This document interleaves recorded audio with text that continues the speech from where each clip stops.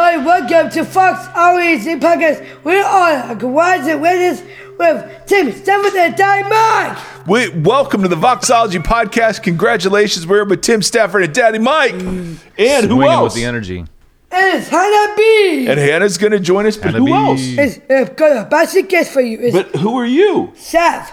I'm Seth who? Seth Erie. Seth Erie. Ladies and gentlemen, we are here. It is Thanksgiving break. It is early in the week because Tim Stafford is leaving town. Yep. So we are recording. We are recording with the her. day before Thanksgiving. It is glorious. It's glorious. Yes. Now, Seth, Yeah. what are we going to do for Thanksgiving? Mexican suzuki. Mashed potatoes and turkey. Check. Yep. What else? Gravy. Gravy. Check. What else? Alga pie. Pumpkin pie. Oh. Check. What else? How good is Daddy's turkey? I like ham. What? You like ham? Yes. What are you talking about? How good is Daddy's turkey? Gravy. Gravy? No. Okay. Seth Thomas, you are fired. You are fired from the podcast for How that good answer. is Dad's turkey? Sorry, Fox I like REC ham. guys. Sorry, Voxology Podcast. Now, Oh, Seth, let's teach some math. Yeah, let's go. All right, now. Now, Wednesday we go. Talk about slope. Okay, ladies and gentlemen, we're talking about slope. All right, the slope Whoa. of a line. they're Seth, already beyond Yeah. my level. talk to me. The slope on a line of positive, it goes up. If the slope of a line is positive, it goes up. The negative goes down. If it's negative, it goes down. And if it's flat, it goes 0, 0, 0, 0, 0, 0, 0, 0, 0, 0. Yes. I'm That sounds like a song. There it was, ladies and gentlemen. Math with Seth. Anything else you want to talk about today? Yeah, Valerie, yes. What else you want to talk about? Tim, hey, Tim, we're sick. Tim, hit that music.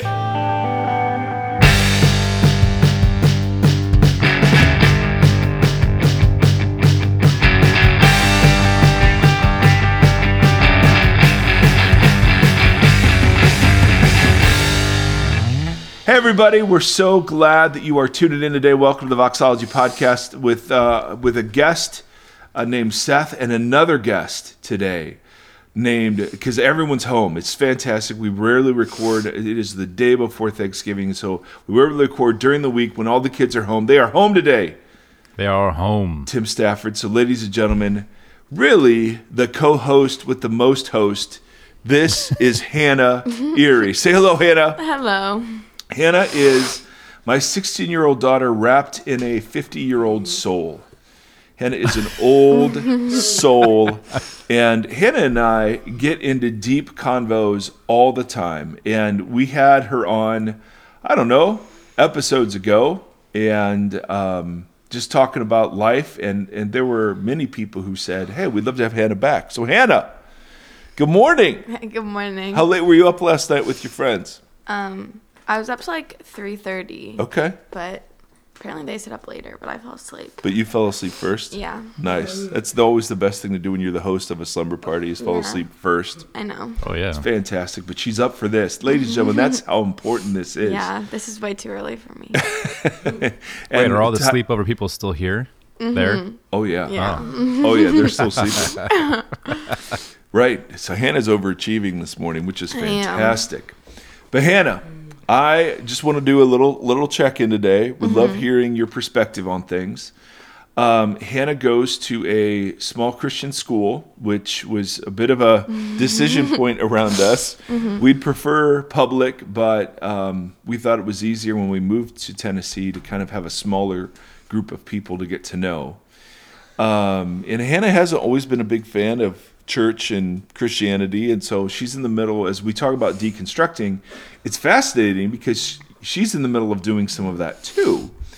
And so Hannah, my big question for you today, and go anywhere you want with this, as honest as you want with this, what are you seeing in, quote, Christianity as you experience it in church, as you experience it and see it as perceived in the news, as you're at school, that gives you hope?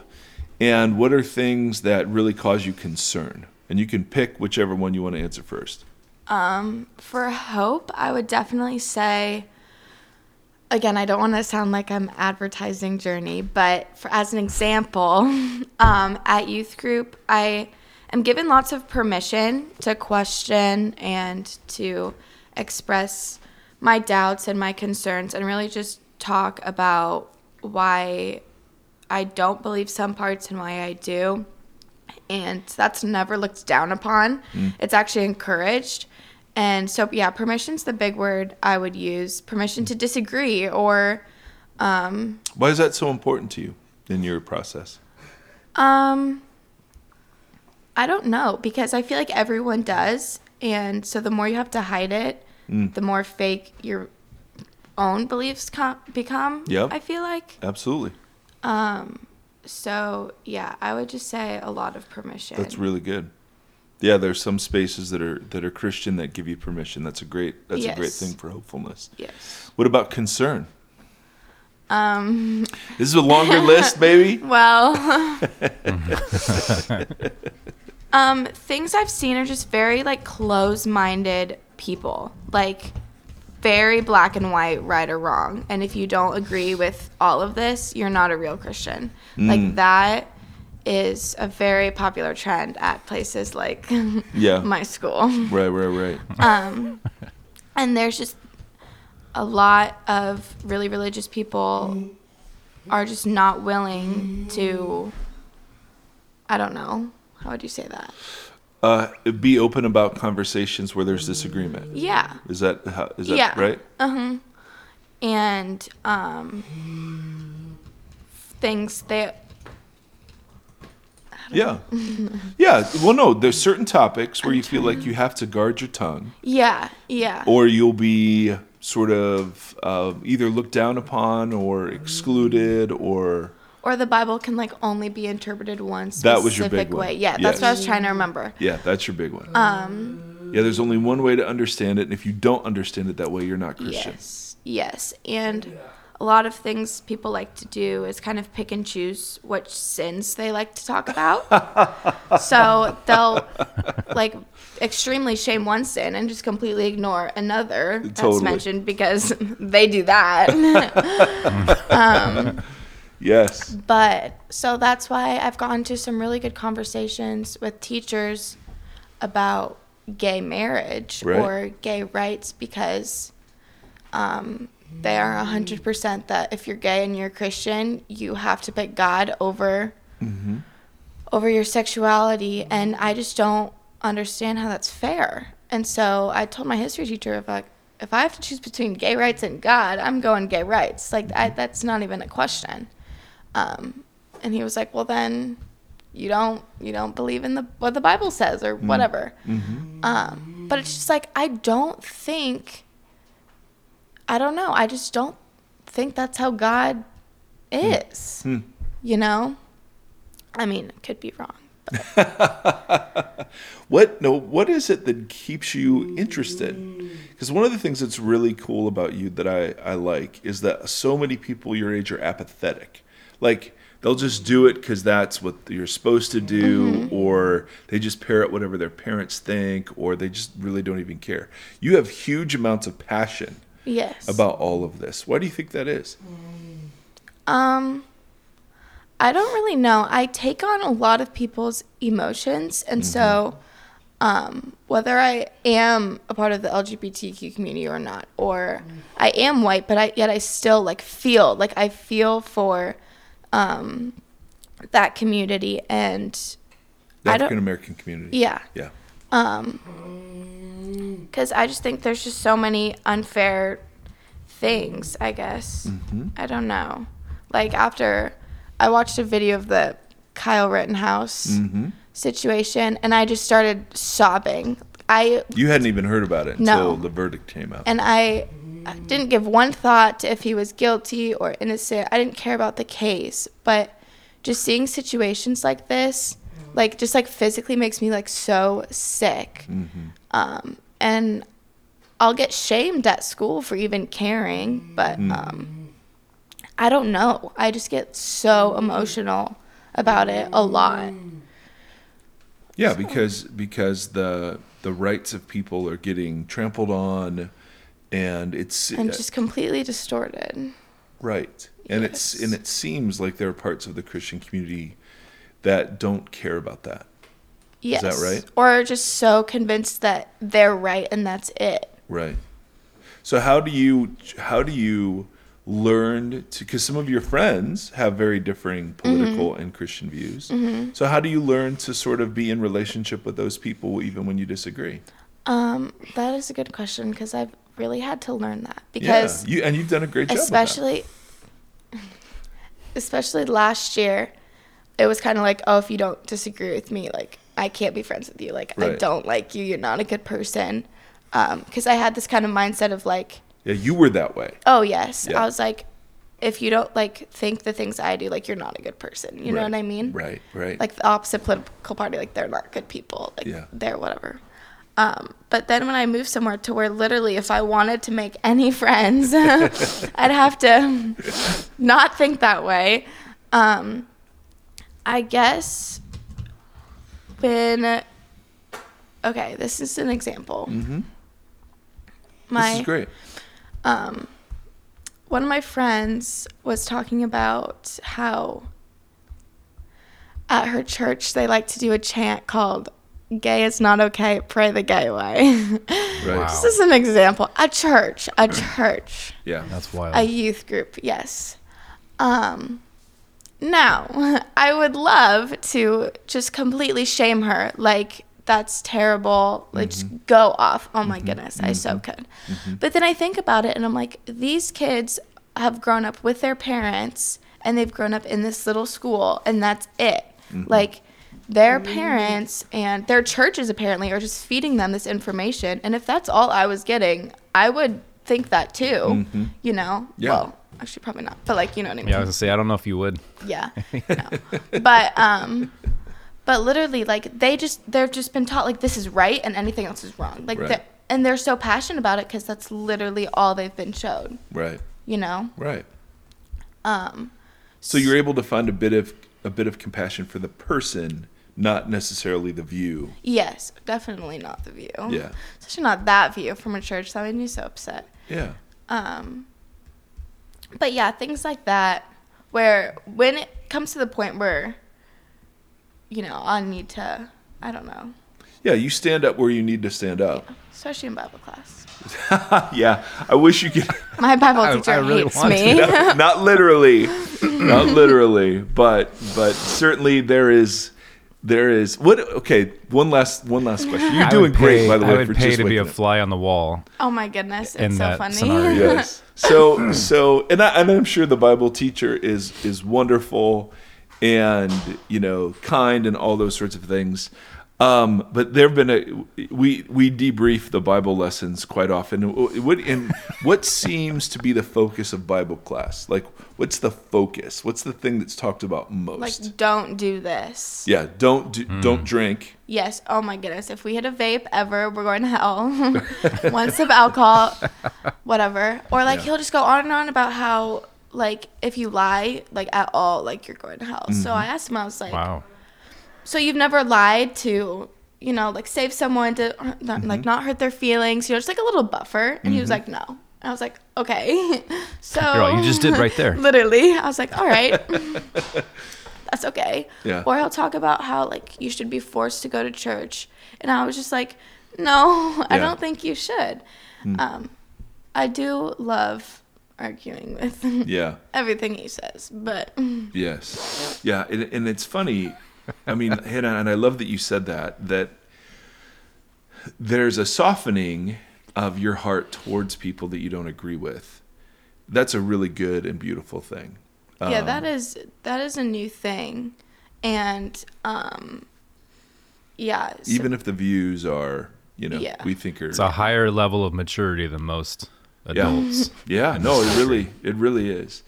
But I love, I mean, we get into she and I have so many conversations like this where she'll just sit down, particularly if I'm doing something else and not looking at her. Yes. That's the key part, is not looking at her and focusing on her. I can go off. Yes, and then there will be going off, and it is glorious. I just wanted to thank you, though. We're talking about something called deconstruction, which is this picture of people who were raised a certain way, and then they come to sort of question some of the beliefs that they were taught. And as a 16-year-old, you're doing that already. Yes, I have been.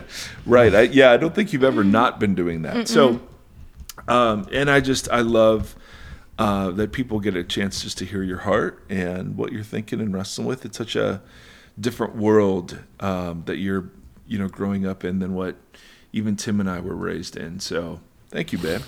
Of course. Anything else you want to say?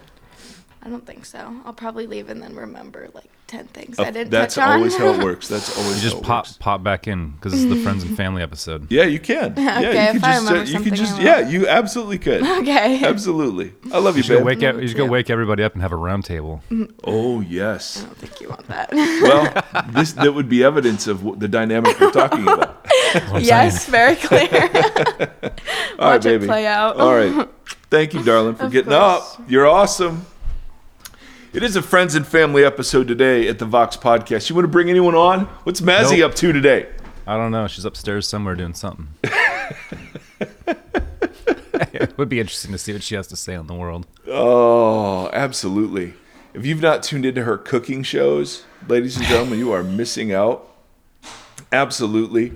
All right, so thank you for hanging out with a couple members of my family. I love it. One of the things, I'm learning so much about parenting and pastoring through parenting, and permission and, the long view and just all these incredible things growing up with these amazing humans, in our house and learning, tons about, the way I wish I had been parented around some of these things. Yeah. And nothing against my folks. My folks were amazing, Yeah. but they knew what they knew. Yep. And it's as my mom often says, like, it's just a whole different ballgame in terms of what parenting looks like. It's a lot more work, as it turns out.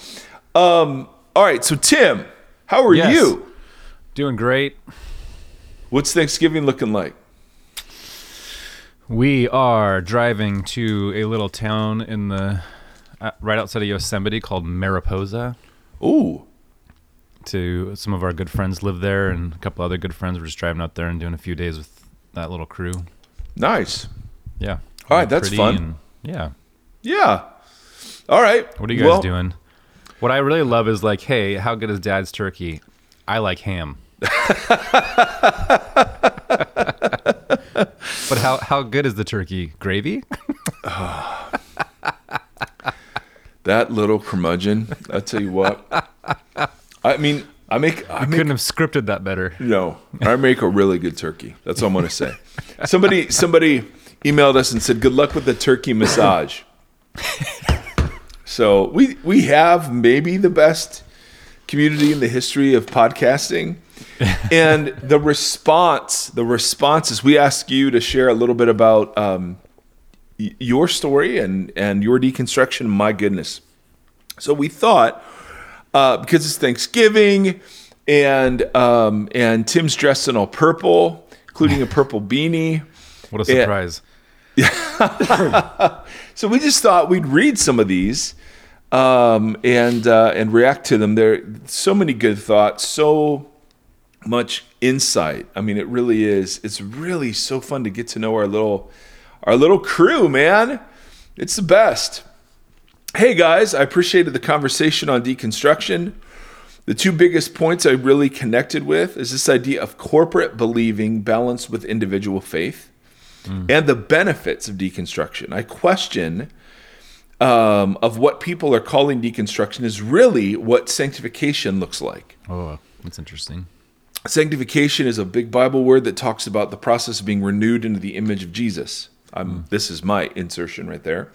He goes on to say, if we are being sanctified to be more like Jesus and less like the world, it seems that this process of choosing to look less like the church and more like Jesus is really healthy. Yeah. That's exactly what we would say. If we look at this from that view, sanctification, we can more readily lead people through and to this process that is all about the work of God and not us. Thank you for tackling this great topics. It sure helps us pastors as we see these topics throughout our congregations. So I love that. And that's how I think we want to frame it. It's the idea that this is a necessary process of what repentance and being a disciple of Jesus looks like. And you see it all over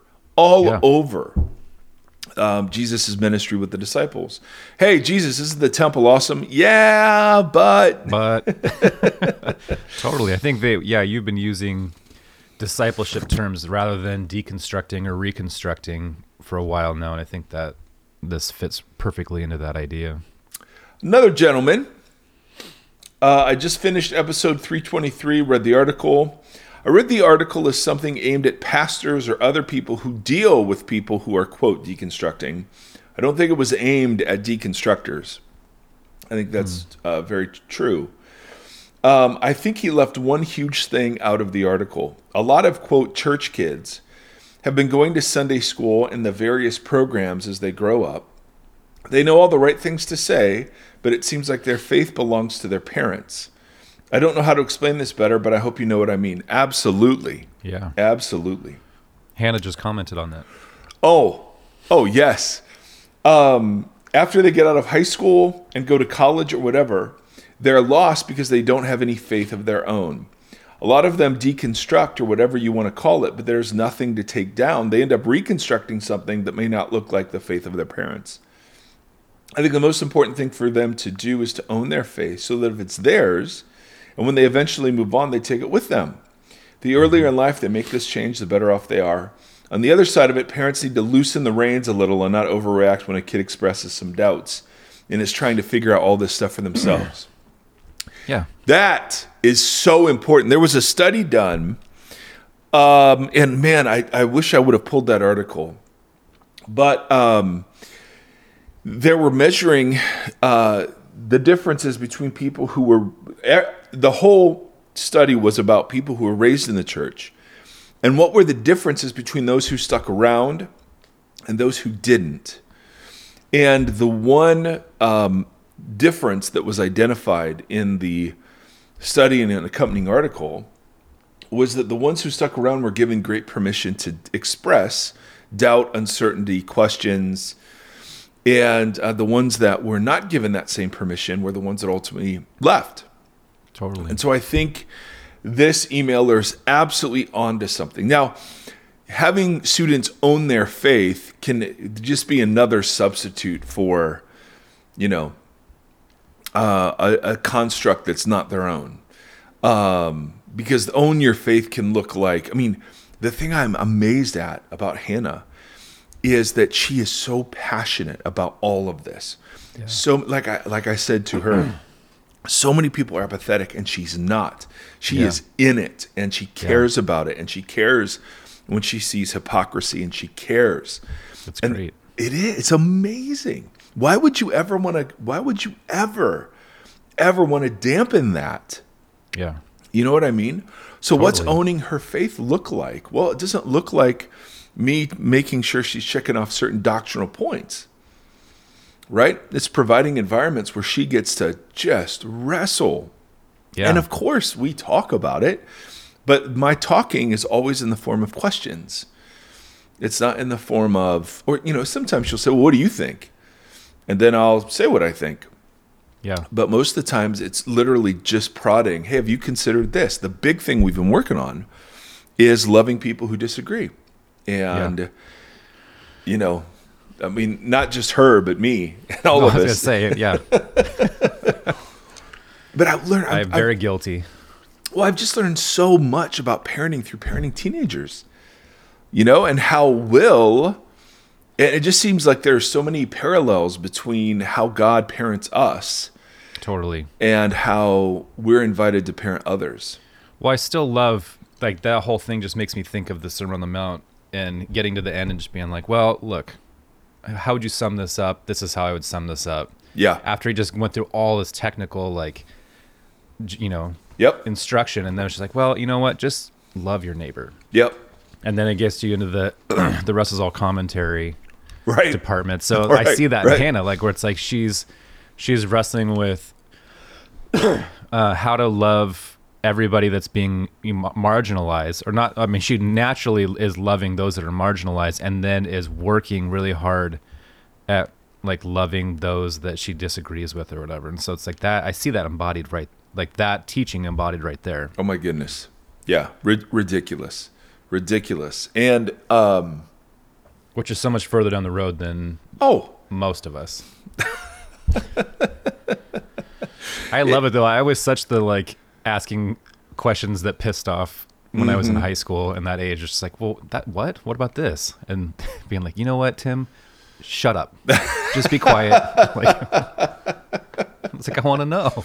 Those two pieces don't connect. Well, this relates. So this is a very, this gentleman is so fun and so affirming. Because we released the latest episode on a Tuesday, and he said he went to bed moderately troubled last night at the lack of voices in my ears on a Monday. I quickly told myself that you were pulling a Gombus and taking the week off for Thanksgiving. But lo and behold, there we were. That's right. The Voxology podcast never sleeps, my friend, never sleeps. Long-time listener, first-time emailer. I'm a pastor at a church. And so we're shocked at the number of people who are in vocational or nonprofit sort of ministry positions. And I want to shout out, I was at Rock Harbor this weekend. Yeah. So was Tim. Yeah. And it was a church I was a teaching pastor in for years and years and years back in the day. And it was so pleasant to find out a lot of the folks in leadership there listen to the podcast. So hello, it was delightful to be with you all. And we're thankful. We're so thankful for your encouragement. And what a great honor to have been there. And Tim and I and a friend of ours named Kevin and Brenda and Joanna. And then we joined a couple of Rock Harbor folks. We had so much good food and drink over the weekend. It was really disgusting. Anyway, so this is from a pastor. About the topic at hand, I've long been wrestling with this label of deconstructionism. I fully understand the concept and the process that surrounds it, however. I've been thinking more about renovation versus deconstruction. In fact, one of the guys from Rock Harbor was talking about remodeling. Mm-hmm. I fully understand the concept and the process that surrounds it. However, I've been thinking more about renovation versus deconstruction. It seems to me that we, followers of Jesus who are part of his church, are not looking to implode the totality of the church. Some of us, I think, are. But to evaluate and refine the errors and rotten components of the structure that has been built over the centuries. Tim hinted at a feeling I've had for some time right at the end of the episode when he said deconstruction is pulling apart the fabric. ... I wonder if the fear that some have with the term and the concept is directly related to the imagery of a wrecking ball, cue Miley here, destroying a building they want to see. Another part of this fear that I tend to see is directly related to the epistemological frame of foundationalism. Individuals fear that if one of their foundation structure of our beliefs, I'm sorry, I misread that. Individuals fear that if one of their foundation beliefs, a literal 6-day creation, for example, are knocked out, the whole belief system will topple over. Yeah. How do we help people work through the structure of our beliefs, not as a Jenga tower or pyramid of smarty candies, but as something far more complex? This is a really big issue. This is really a great, great question. When you talk with people who are fearful of deconstructionism, how many of them are operating from a foundationalist belief structure that does not permit the freedom of renovation? So good. I wholeheartedly support your idea that we're talking about symptoms of a much larger sickness that needs to be dealt with and healed within the church. I would love to hear your thoughts on how we can use language in a way that acknowledges the demolition that needs to happen while affirming in the same breath that we need to rebuild. How do we inspire and encourage the hard work after the demolition?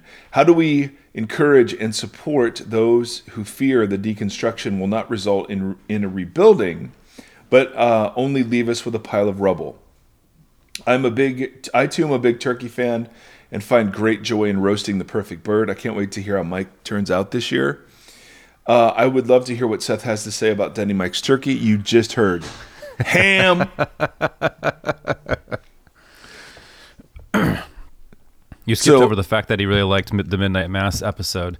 So many people watch that show because of the podcast now. I feel like we should get a cut. We should totally get a cut. Absolutely. Yeah, I did skip over that because it wasn't totally related, Tim Stafford. But let's talk about foundationalism. So when I went to graduate school in philosophy, and foundationalism is in epistemology is the question of how do you know something is true. And so it's a really important question these days, particularly around conspiracy theories and false news. And I mean, we're in an epistemological crisis. Yeah. And we're even in epistemological crisis in the church, right? Because just saying, well, the Bible says, everyone realizes now that you can make the Bible say all sorts of things. So what arbitrates different truth claims over and against others? And there are different ways of understanding how truth claims relate to each other. One way that I learned was foundationalism, and you picture a structure, a substructure upon which further truth claims are built using basic logic and intuition and common sense. And this is very famously part of Descartes. He was the father of this way of thinking when he tried to reduce down, knowledge into the one basic maxim. And I think, therefore I am, was what he came up with. And then everything is built on top of that. And so Christianity gets viewed often the very same way as per our pastor's analogy, that it's tied together, that if you lose a foundational belief, the whole thing comes crumbling down. The problem is that so many foundational beliefs turn out to not be foundational when put back into their original context. For instance, the rapture, the second coming of Jesus, the millennium, all of this left behind nonsense that was just crashing into Christian subculture throughout the 70s, 80s. I mean, this stuff is so not at all primary. And as we've talked about when looking at the book of Revelation, so not at all what the book of Revelation is teaching, that you realize, oh my goodness, that was supposed to be foundational. And you realize, nope, not even remotely is that foundational. And we could, multiply lots of different examples. But when Christianity is presented as an all or nothing belief package, we are setting people up for not just deconstruction, but deconversion. Yeah. Because if there's no room to wrestle with the text and no room to wrestle in community, then it's exactly what we see happening. People will go do that, but they'll do it outside. Yeah. The other way that truth can relate to each other, at least the way I was taught, and I think these were not the only two ways, but coherentism. Coherentism, if you don't picture a building, but picture a web. And there at the center of the web are kind of the central believings. And then as the web spins out, there are peripheral believings. But the closer you are to the center, the more important the particular believings are. And, we were taught that was kind of the postmodern epistemological turn. And that the web didn't have to, as long as the web cohered and was internally consistent, it didn't have to match up with external reality. So all that is to say, there's something very right, not only about how we understand what truth is, but how truth relates to other truth. And so I think there are foundational beliefs to Christianity, absolutely. I think that list is super small, and I think that list leaves such a big room so much room at a big table. Yeah. For people from all over the place. But I would never construe those beliefs as a foundation of a superstructure. I would construe those beliefs more central to a covenant or central to a relationship. Why? Right? Yeah, will you tease that out? Well, to be married to my wife, there are certain beliefs I have, But those beliefs are secondary to the relationship, but they support it and they nourish it. I believe that my wife loves me. I believe that my wife is faithful. I believe that my wife has integrity. I believe what she says, right? I mean, those are just simply like, I believe that she's good. I believe that her aims towards me and the family are for our flourishing. I believe when she says she's doing something that she's actually doing that something. Right. So those beliefs are necessary for the relationship to flourish. Yeah. But they're not the center of the relationship, not even remotely. Right. And if one of those beliefs turned out to be false, I would be devastated, right? Way more than just learning, I believed something that wasn't untrue. There's a much deeper pain there. Yeah. That is relational, right? It's not just I believed a lie, but I was living a lie. Mm-hmm. And that's the point. The scripture paints a reality that we're invited into. And there are beliefs that are central to that reality, no question about it. But the believings are not the reality. Yeah. Right? Living into the reality is the reality. And, the idea that God is good, that God has our flourishing in mind, that God is committed to us, that God keeps God's word, that the worldview of Jesus is a trustworthy way of seeing the world. Like those sorts of believings are really important. Yeah. It's like you're given a bag of tools or pieces of something as you are going into the room of. That's right. That's right. I think it's a really important distinction, because I think most people have been given, and not just in the church, in life, have been given, this is how you do this. This is what you build off of. But what we find is that that there are circumstances that come up that you're unprepared for, or it's an organic thing that you are interacting with and relating with. And when a foundational piece is square and the problem you come up against is triangle, right? You're like, oh crap. Yep. This doesn't fit. This doesn't work. I'm out, or I don't get it, or I'm having a crisis. And that's right. So that distinction, I think, is so important. Even like when he talked about everyone loves a demo day in a renovation project. Yeah. I don't think everyone does love a demo day, though. I think for some people, a demo day scares the crap out of them because they are breaking apart the insides of their home. So everybody, that's just my experience has been that everybody is approaching. That's why I thought Josh's article was so dangerous, is because I have yet to meet two people who are approaching, air quotes, deconstruction from the same place. Yeah. And so it's an individual. There's just, you have to, or even the Sermon on the Mount, right? Like what we just said with Hannah. It's like Jesus gave you all of these ideas and tools and these specific things, and then was like, but the organic nature of it is that you need to love your neighbor. All these things will help you do exactly that and do it right. Right. But the relationship is between you and this person and this person and this person. Right. And it's just so much more organic and big than just follow these rules and you'll get an A+ on your Christianity exam. Totally. And that's where Hannah and I really push back on our Bible teacher, where and I remember receiving these messages myself as a youth, 5 years ago or so. Don't drink, don't have sex, make sure you choose your friends wisely. I mean, it was just a moral code, and there's wisdom in the code. Sure. But that's framed as what following Jesus is and consists of. I mean, it's like when we talk about the history, tragic. I've used that example a couple times on here, like how many history teachers are wrestling with, now that kids have the phones in their pockets and they have a computer with them at all times. Yes. It's less about memorizing the dates of things, but interacting with, why did this war happen? Like, what were the causes? What were these human beings arguing about or wrestling with that brought them to the point where they brought two countries to war? And then the kids are learning, like, something so much more important about a tragedy of humanity rather than just like, this happened in 1932. Right. Yep. Yeah, exactly. All right, I gotta keep moving, man. We got more. I'm sorry, Mike. No, that was good, Timothy. Or should I call you Grimace? That's probably more accurate in so many ways. I'm in the process, this is a different email, I'm in the process of deconstruction, in quotes, as much as I dislike the term.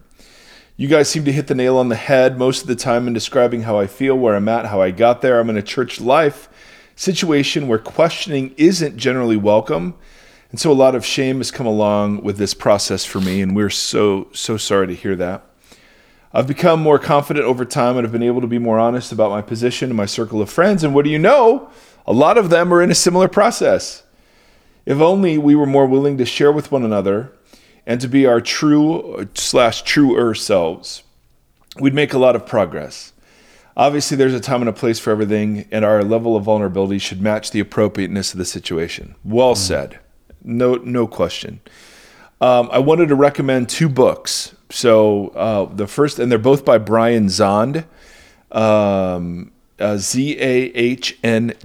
One is called Postcards from Babylon, which was very helpful in how it more succinctly encapsulated how I was feeling about, and he gestures at everything.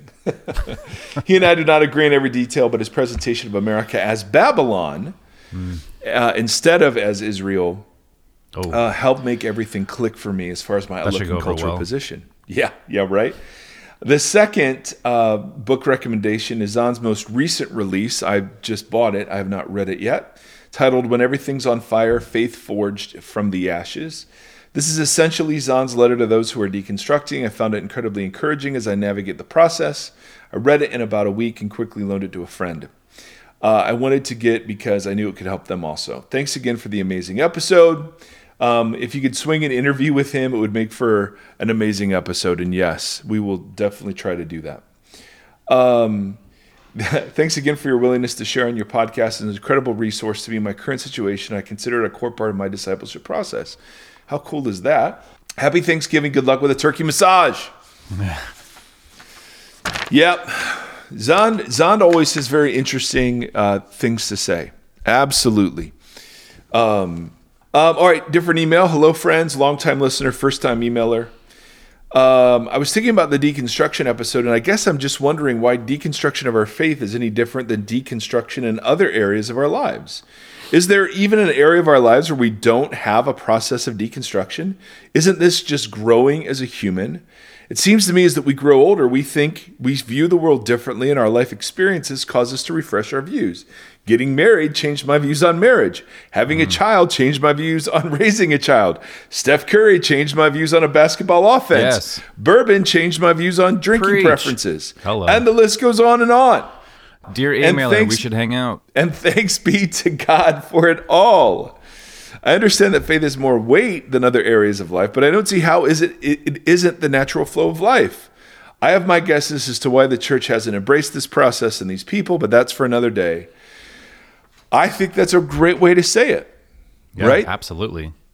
Like there is part of a deconstruction that's just called maturing. Yeah. How many of us believe, it's the Santa Claus thing. It's the Easter Bunny and the Tooth Fairy. Whoa. There may be listeners that I'm just saying the thing. I didn't say anything about the thing. I just said it's the thing. That's right. And all of a sudden you grow and realize, oh, or like you said, for a long time the triangle shaped hole fit your faith, but now as you've turned round, and I mean physically and metaphorically, it's true, right? You just don't fit anymore. So anyway, no, I love that. Couple more.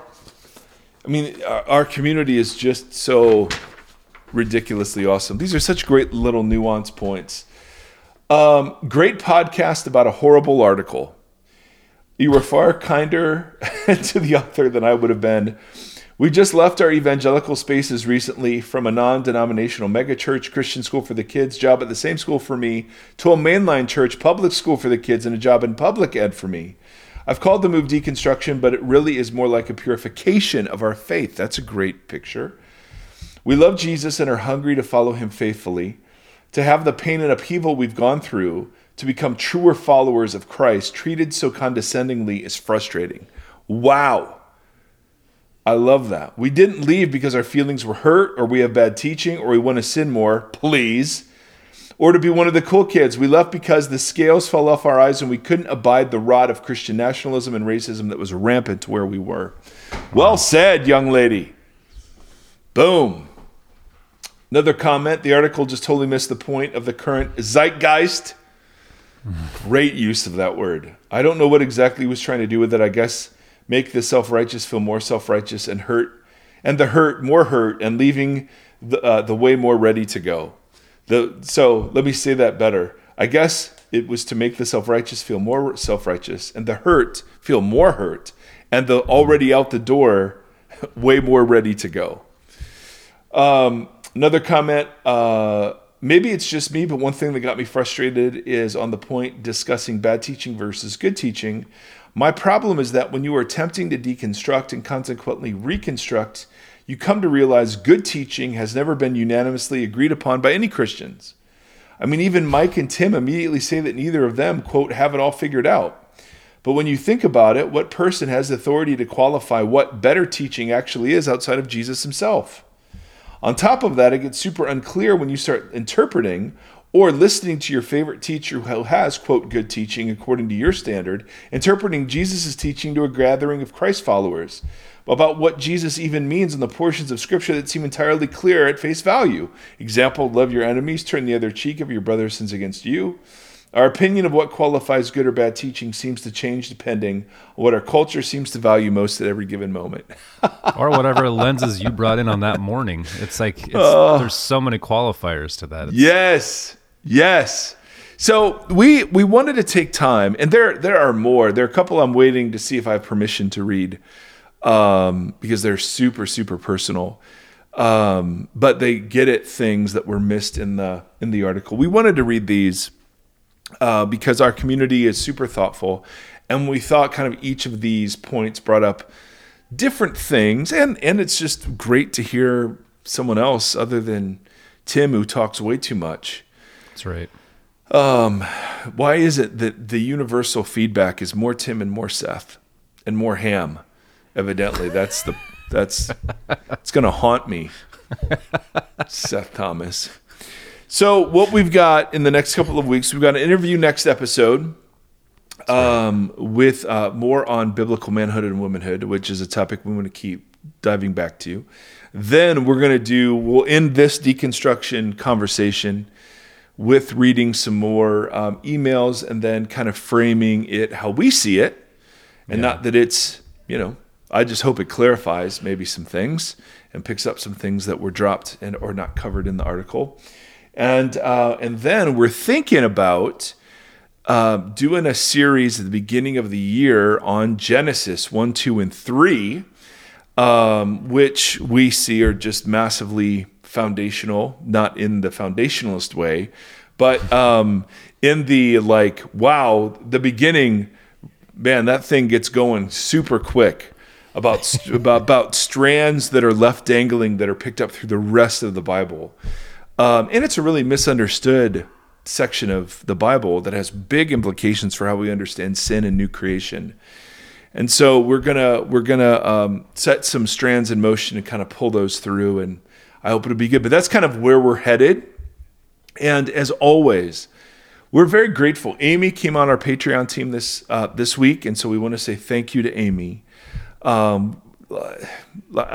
mean, I know I say it every week, but we're really grateful for the relational component and dynamic of this. That's the thing we're most grateful for.